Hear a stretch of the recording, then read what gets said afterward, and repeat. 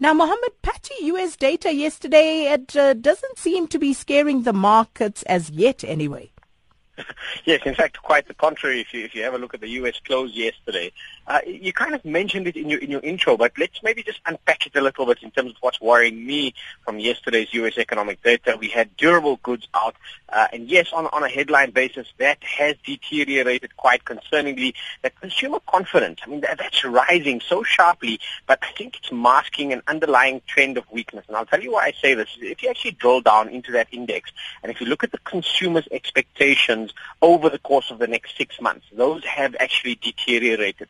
And I think partially that's related to these expectations that, possibly as the economy builds a little bit of a recovery, they should start to see some sort of uptick in terms of their interest rates, and that's going to erode some of the affordability from a household and from a longer term, from a durable goods perspective as well. So, in aggregate, I've long maintained that I think, yes, the U.S. is the relative bright spot on the global economy, but it's not completely out of the woods just yet.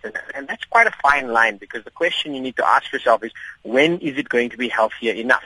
And the short answer to that is we don't know. I think the stronger U.S. dollar is going to start impacting their growth outlook as we go through the next couple of months or so. So I will be a lot more cautious, and I'd prefer to, if I were a policymaker sitting there, I'd prefer to watch a couple of more data points before I make any kind of move just yet.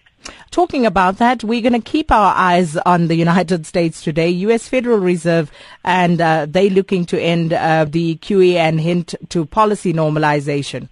Yes, I mean, that's really the big focal point for this week is the FOMC meeting, and we should hear what they say later this evening. But like I say, what is kind of on the radar, what's scheduled, is that this is the meeting at which they're likely to stop the purchasing of their assets, or the asset purchase program, I beg your pardon. And you'll recall that got up to around $85 billion a month at the peak of what was called QE, or quantitative easing. That's looking to be ramped down to nothing or zero at this particular meeting. But let's also then just say that they're not yet divesting. So I think it's taking the foot off the accelerator pedal, absolutely. But now they will maintain the size of their balance sheet, and I would argue that they've easily got at least 9 months, 6 to 9 months before they would look at policy normalization. And even when we call policy normalization, that's normal interest rates, if you want to call it that for the listeners that aren't aware, that has become a very fluid concept. So for now, I think slow and steady is probably the appropriate way to go. But let's see what Chairwoman Yellen says to us this evening. And Mohammed, I see Sasol has invested 8 billion rand into a U.S. plant, which is said to be roughly the size of Secunda. What's your take on that?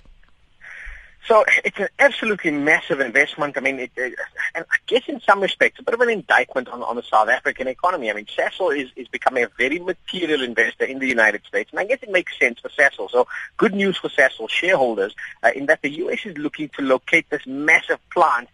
It may be $8 billion. I just need to check that. But they're locating this massive plant in the U.S. close to the source of that shale gas, and it's going to be an ethylene cracker. The technical term there is it effectively splits, the alcohol away from some of the other fuel content there. But that's a massive investment, and that's just the first phase. If this goes successfully, they're looking at a further $14 billion on top of that for a gas to liquids plant. So further diversification out of the South African economy, I guess, for Sasol, which again is a bit of a negative for South Africa specifically. But I guess we have grown these world-class companies, and it makes sense for them to go closer to the source of the actual energy or the fuel or feedstock that they're going to be using in that plant. So I think a good news story there in aggregate for a big company like Sasol. And obviously some of that will find its way back into South Africa in the form of tax revenues.